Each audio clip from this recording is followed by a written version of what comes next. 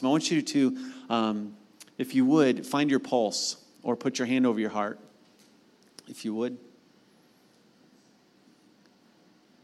I want you to try to become aware of the life that is flowing through you. Kind of focus on your breathing. Several months ago, Andrea, for her job here at the school, had to do some CPR training. And how many of you have had CPR training before? Okay. In that training, one of the things that they teach you is rescue breathing, which I grew up understanding is actually mouth-to-mouth resuscitation, but they've changed the term, all right, I guess, and it's rescue breathing. And basically, we know, most of us know this. I mean, rescue breathing is where you are taking oxygen that's in you, and you are putting your oxygen into another person so that person can breathe, right? It's basically you coming to that person's rescue by sharing your life with them so that person can live. As we continue our discussion or our teaching on Advent, that anticipation of Christ's first arrival, we're looking at Jesus as the Word, as life, as mission, as sent. Why? Well, we're followers of Jesus. And Jesus calls himself the Word. He calls himself the life. He lived his life on mission, and he was sent, and then he lived out those practices with his own disciples, right? He shares the Word with them. He shares his life with them. He shares his mission with them. He sends them out. And so if we're going to live like Jesus and disciple like Jesus, then it makes sense that we would learn about this Jesus who calls himself Word, life, mission, and sent. But we also talked last Sunday about the reason, another reason I want us to focus in on these four attributes of Jesus, or these four practices, also four practices of Jesus, is because of a challenge I want to give us for this next year. And that challenge comes with the understanding that the mission that Jesus has given us is not just for us to be content with being disciples, but for us to become disciple makers, for us to go and make disciples. And I do not want us to get content with producing just disciples, right? Or with us being disciples. I don't want us to get content with us just being disciples. I want us, and I want to equip us to become disciple makers, because that's the mission. That's the purpose for why Jesus still has you here, is to make disciples. And the conversations and the stories we just heard, that's part of it, right? That's the process. You're doing it. You're sharing the Word. And so if we're going to live like Jesus, we're going to disciple like Jesus, it's important for us to understand Jesus as Word, life, mission, and sent. And last Sunday, we were in the first chapter of the Gospel of John. We're going to be back there today. And we looked at how John describes Jesus as the Word. And this morning, I want us to see how John describes Jesus as life. So John chapter 1, verses 1 through 5. He writes, "In the beginning was the Word, and the Word was with God, and the Word was God. He was in the beginning with God. All things were made through him, and without him was not anything made that was made. In him was life, and the life was the light of men. The light shines in the darkness, and the darkness has not overcome it." And so John starts his biography with calling Jesus the Word. And just to kind of a quick review, John does this because I think he wants us to see that this Jesus whom we follow and surrender to is not just some everyday, ordinary guy. He's God. So when you're surrendering to Jesus, you're surrendering to God himself. And then he continues and he says, in him, in this Logos, in this Word was life.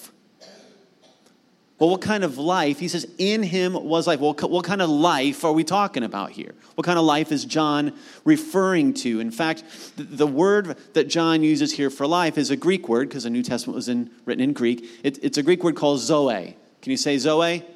Zoe, all right. John uses this word over 40 times in this biography of Jesus. In fact, this word is a primary theme in John's biography of Jesus. He starts this gospel talking about in him was Zoe life, and then he nearly ends his gospel talking about Zoe life, because in chapter 20, verse 31, John gives us the purpose for why he wrote this gospel, the purpose for why he wrote this biography. And he says, I'm writing this, right, so that you can believe that Jesus is the Son of God, and that by believing in him, you might have, what to say, life. And the life he's talking about is this Zoe kind of life. Well, okay, that's great. Well, what's Zoe mean?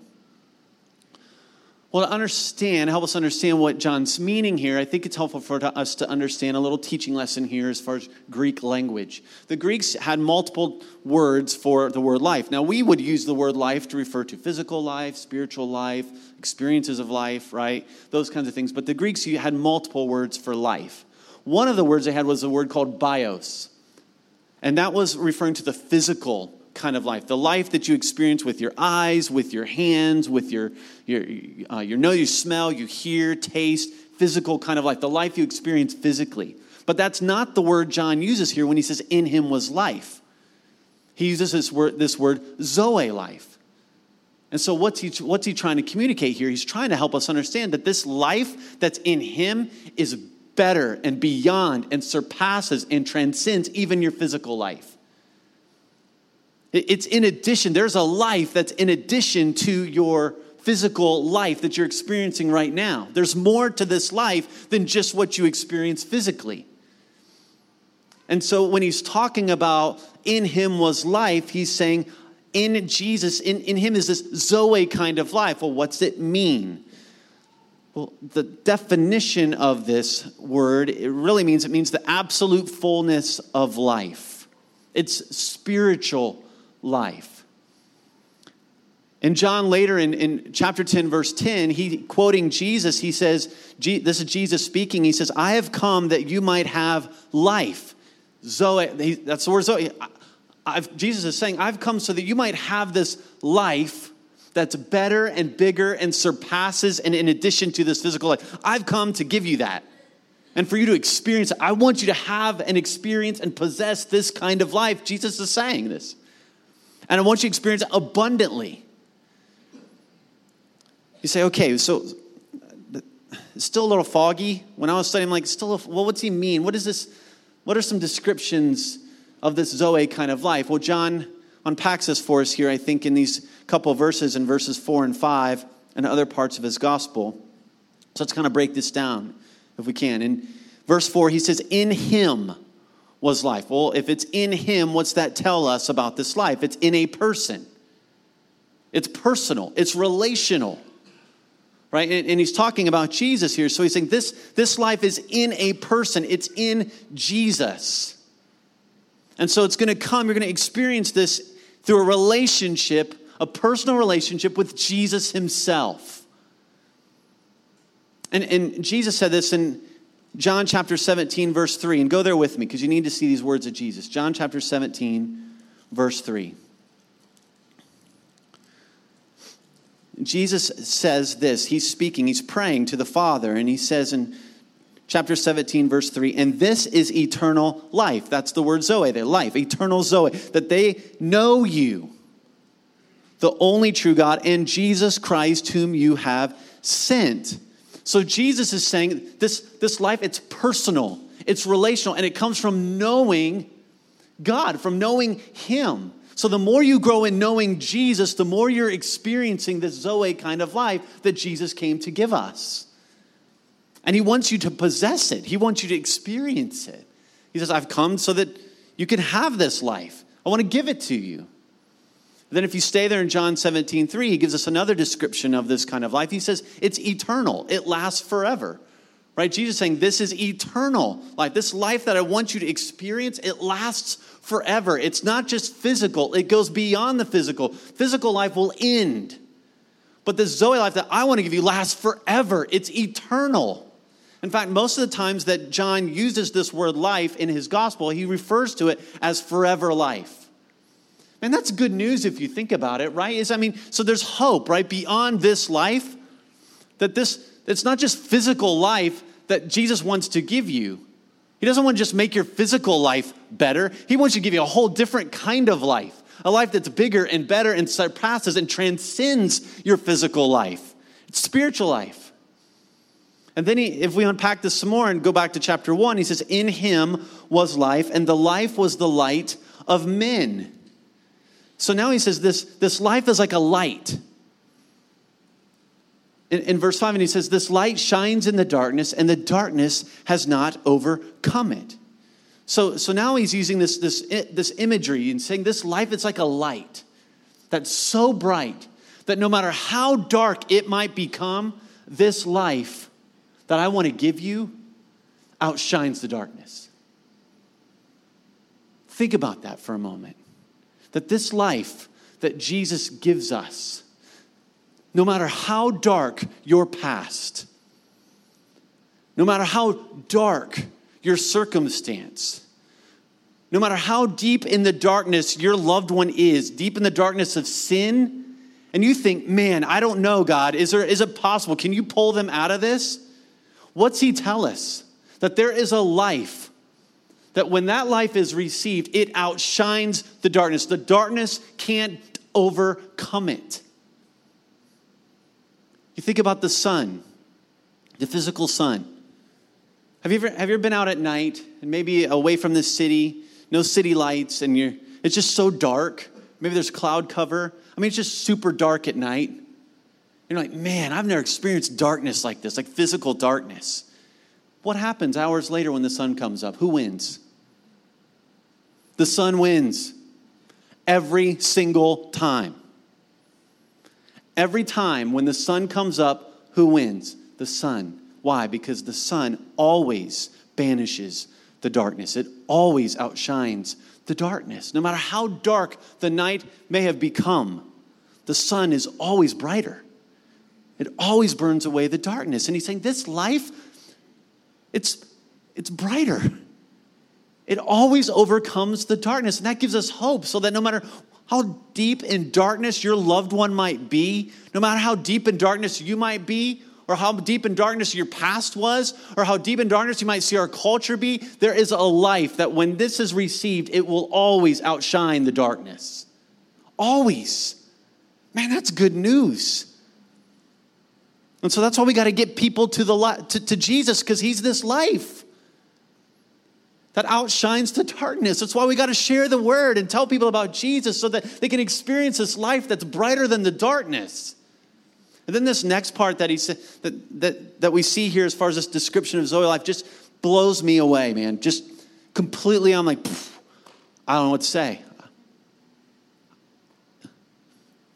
Well, what is it?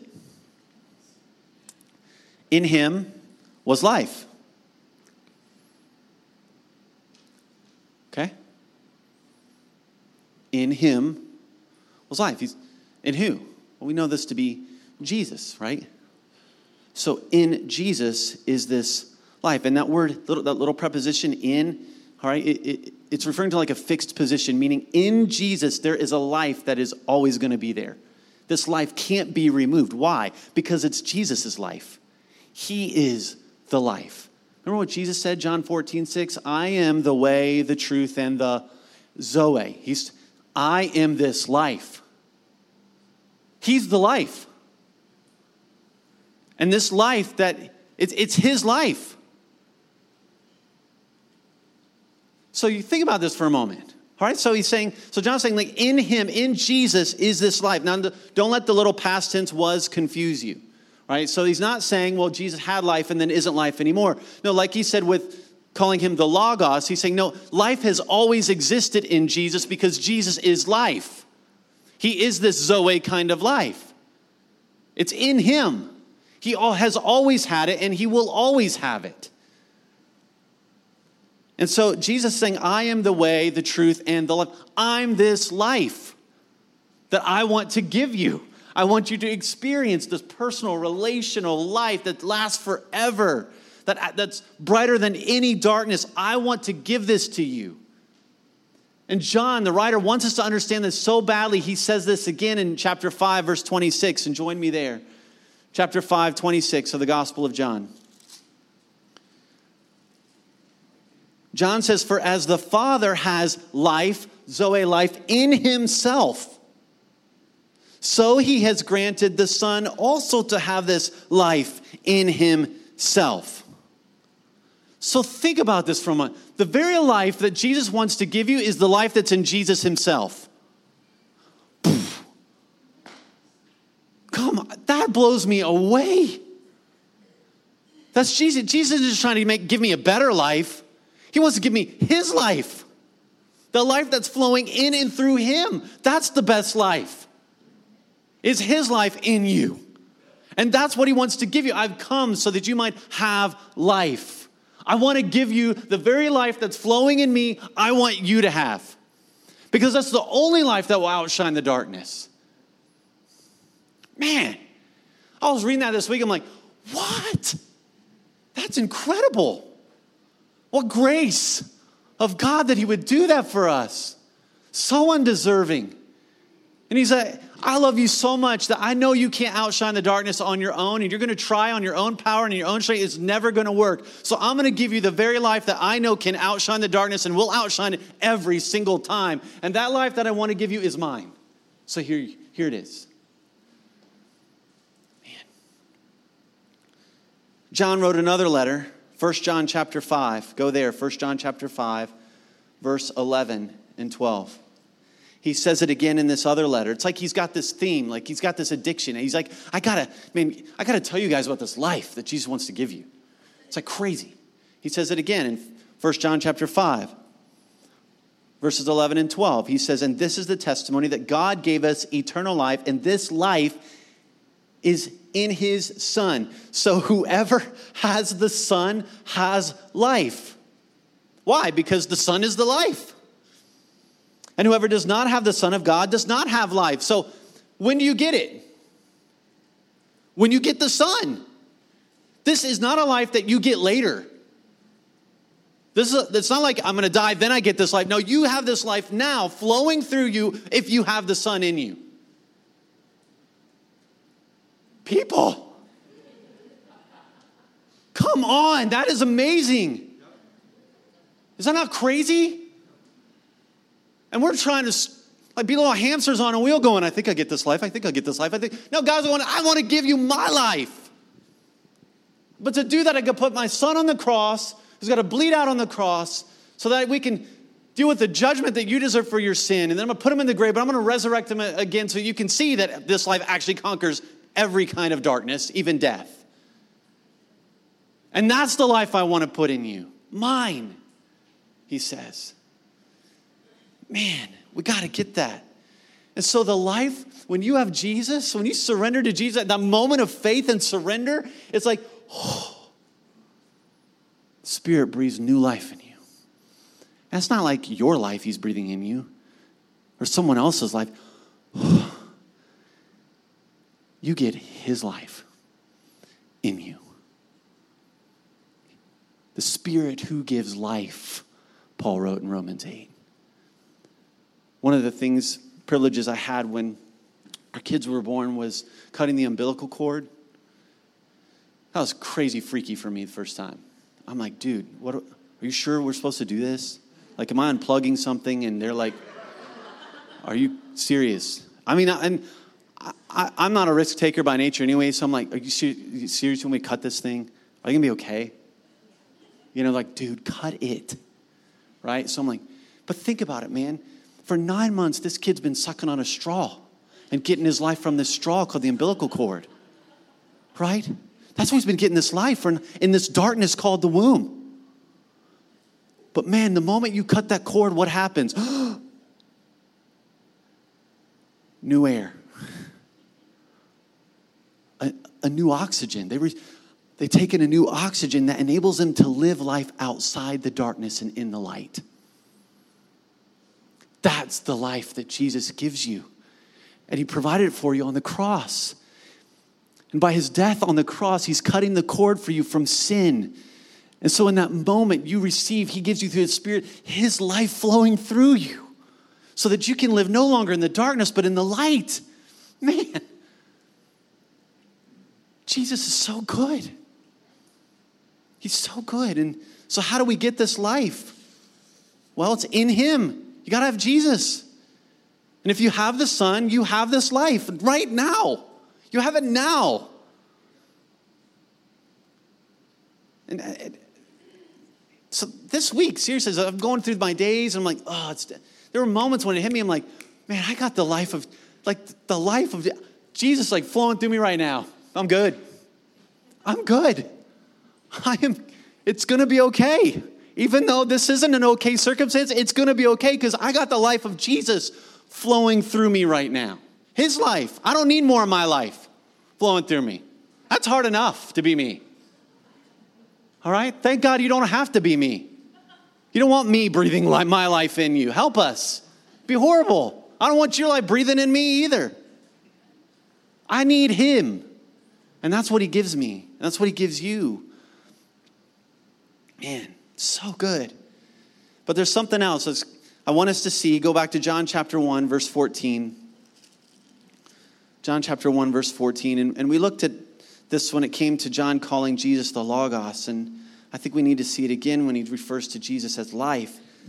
And so he says this life, in him was life. And then what does this life do? It became flesh and it dwells among us. Right? It becomes flesh and dwells among us, comes to us. And so if Jesus is this life and this Jesus was with the Father, but then this life puts on skin and then comes to us, what's that reveal about the Father?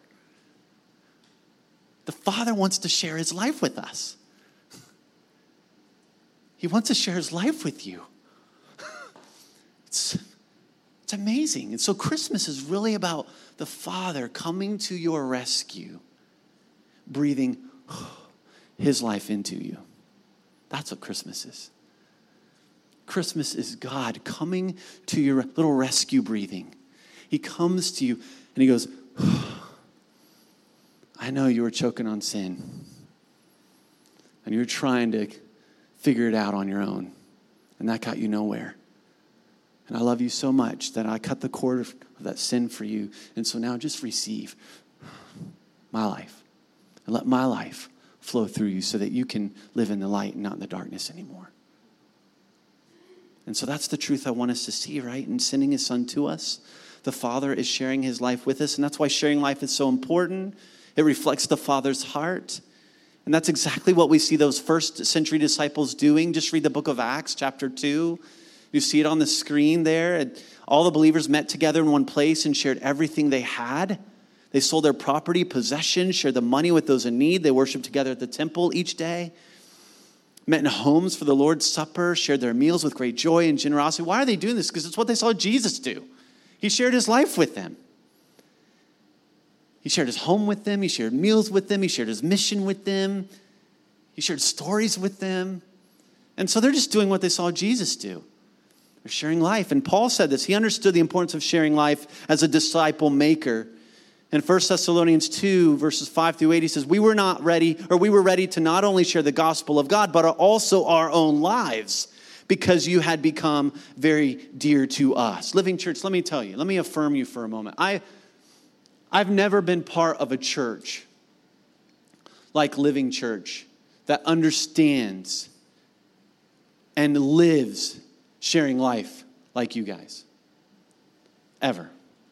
And I just haven't. You are doing an amazing job at what it looks like to share life with one another. How you help each other in so many different ways, whether it be moving appliances, buying appliances for one another, providing meal trains for when they're sick or giving birth or whatever. I mean, there's all kinds of different things. Praying for one another. I mean, and the list could go on and on. And you're doing an amazing job. In fact, there are churches in our nation who are learning from you and want to learn how to do this like you. I got a call this week from a pastor friend in Indiana saying, we want to send our leadership team down to you guys in January for a weekend because we got to learn what you all are doing. I got to get our people to understand this. And so they're coming. Some weekend in January, they're going to hang out with some of you guys in your house churches and spend time just observing and learning. You're leading the way. What it looks like to share life. But we don't do it just because it's share life. It's reflecting the Father's heart is what we're doing. And when we share life together, not only is it a way for you and for us to reflect the Father's heart, it's a way for us to put the life that Jesus wants people to receive on display. It's a means of mission. So think about it. If the life of Jesus himself is flowing through you, then what life are people seeing as you're sharing life with each other? His life. That's what they're seeing. They're seeing his life flow through you. That's why they're going, how do you make your marriage work? All right, and you're like, Jesus, right? And Abe and Kinsey had an amazing opportunity this past Friday. I just want them to share just a little bit about what God did in and through them this past Friday. Just another example or story of what sharing life looks like. So just kind of share a little bit about what you guys were doing and what God did. Yeah. Hello, everybody. So we've shared a little bit before about just how we felt very confident about God moving us to the neighborhood where we're at. We've been there for about a year and a half now. It was like last summer. So ever since we've been there, we've also been helping our living community, the Ellises. We host every other week there. So our neighbors have seen just like flocks of people coming down to the end of our street. Our house is like straight at the end of the cul-de-sac. So it's just like, like people just always walking down into our house. And so we've been building relationships with individual neighbors on our street for the whole time we've lived there, and had individual families into our home and hung out outside when it was warm. You know, it gets cold, and suddenly, like, everybody kind of just hunkers down in their house. And so our kids weren't being able to play as much together and those kind of things. So we thought, what can we do to just get everybody together again? So we thought, we'll have a Christmas cookie party. And so I just put a Facebook event out there and said, we're having a Christmas cookie party. Get everybody together. Our kids can just run wild in the basement, and we can just hang out. And I thought, we thought, oh, it would be great if we had like a couple of families come down, and we'll just have a great time.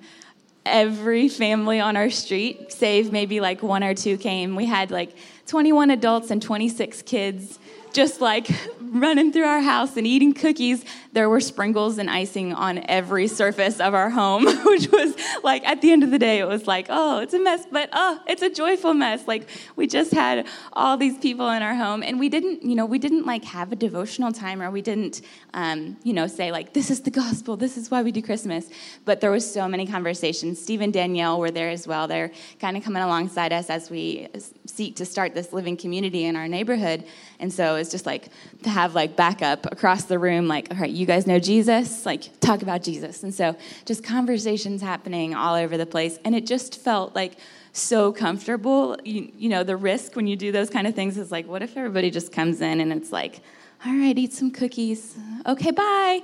But it wasn't that way at all. Like, you can share a little bit more about just how great it was. Yeah, so I was going to back up a little bit, even like to the start of last week, heading into Friday.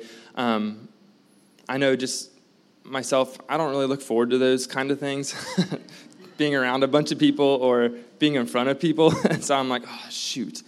Good job, Kinsey. Thanks for inviting all of our neighbors over. So I'm heading in. No, she did. We talked about it, but just heading into it, like, I always have this anxiety, so I always know I'm going to battle that, and I need to be praying and just be prayerful about not just that day up, but like through the week. And so I'm battling that in my own mind, but just throughout the week, it was kind of a harder week. We just had a lot going on between just being tired and a little bit of sickness going through, and just kind of feeling out of sync. I don't know, it was just a hard week, and work was really hard for me. I know, just mentally draining, coming home and then trying to help out with the kiddos that are also mentally draining. And so we're feeling pretty wore out. And then coming into to Friday. So Friday morning I got up, I was like, all right, I got to go to work. I opened the door, and I just remember stepping out into the cold and heading out to my car, and I'm like, oh, it's cold. I don't want to have anybody over tonight. I don't even want to go to work right now, which is not an unusual thought for me to have, to not want to go to work or to be miserable in the morning.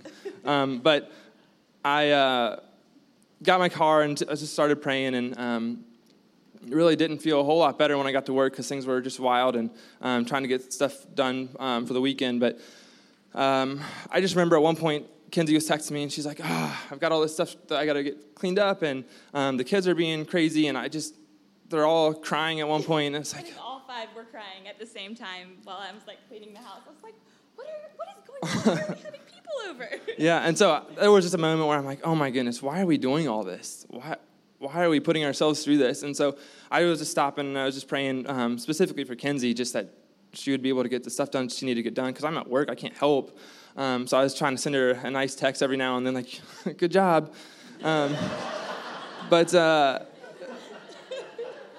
So I just stopped, and I was just praying for her at my desk, and was just thinking through just asking that God would equip her, just kind of praying Ephesians 6, the armor of God. And then like it hit me. It's like, oh, yeah, we're not wrestling or battling against flesh and blood. That's not why we're having all these issues. That's why we're feeling so out of sync. It's spiritual warfare as well. And so like that hit me, and I thought, well, if Satan is fighting us this hard all week, and we've been really praying and trying to be intentional about getting ready for it this week, like God must have some big things planned for the night.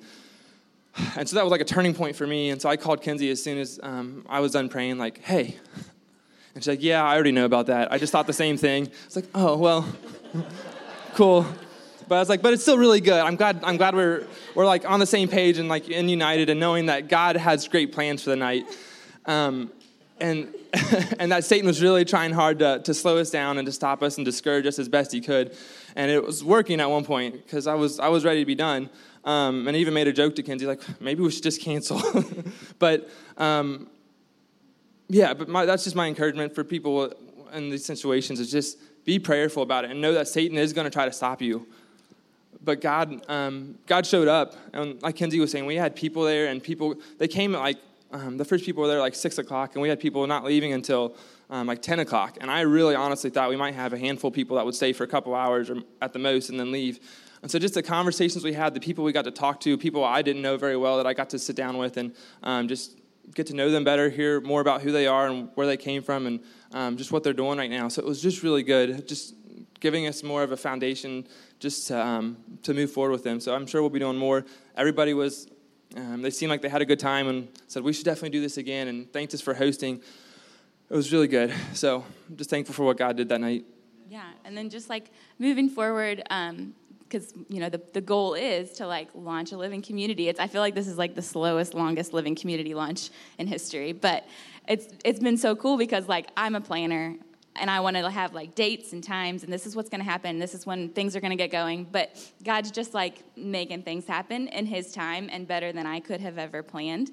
And so we're like, I make cinnamon rolls for the neighbors every Christmas. So we're going to make cinnamon rolls, pass them out. And I think the plan is just to like put a card on each of them and just say like, hey, we've been praying like for you guys, for your family. What can we pray for? How can we come alongside you guys? And so, yeah, that's what we're going to be doing moving forward. And we'll see what happens. Yeah. Yeah, thank you. Awesome. Yeah. So what's the challenge? What's our response? Right? Christmas reminds us it's the Father sharing His Son with us so that He can share His life with us. Right? I love that. And what do the neighbors see? What are they seeing? They're seeing the life of Christ through them. As they're loving them, as they're sharing their lives with them. These are people. So not only are we reflecting the Father's heart when we're sharing life with each other, but when we're sharing life with those who need Jesus, they're seeing the life of Jesus through us. The very life that Jesus wants to give them too. And so check your pulse again.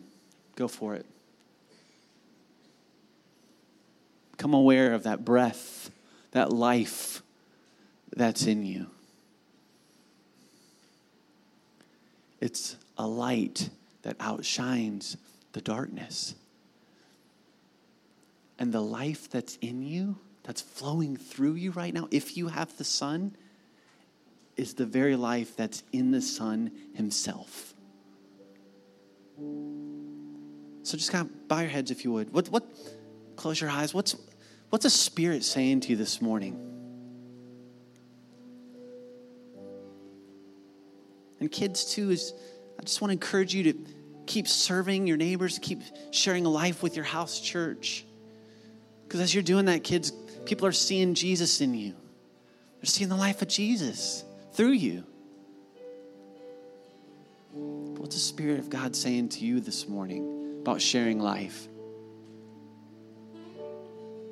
Who do you need to share life with that needs this life of Jesus?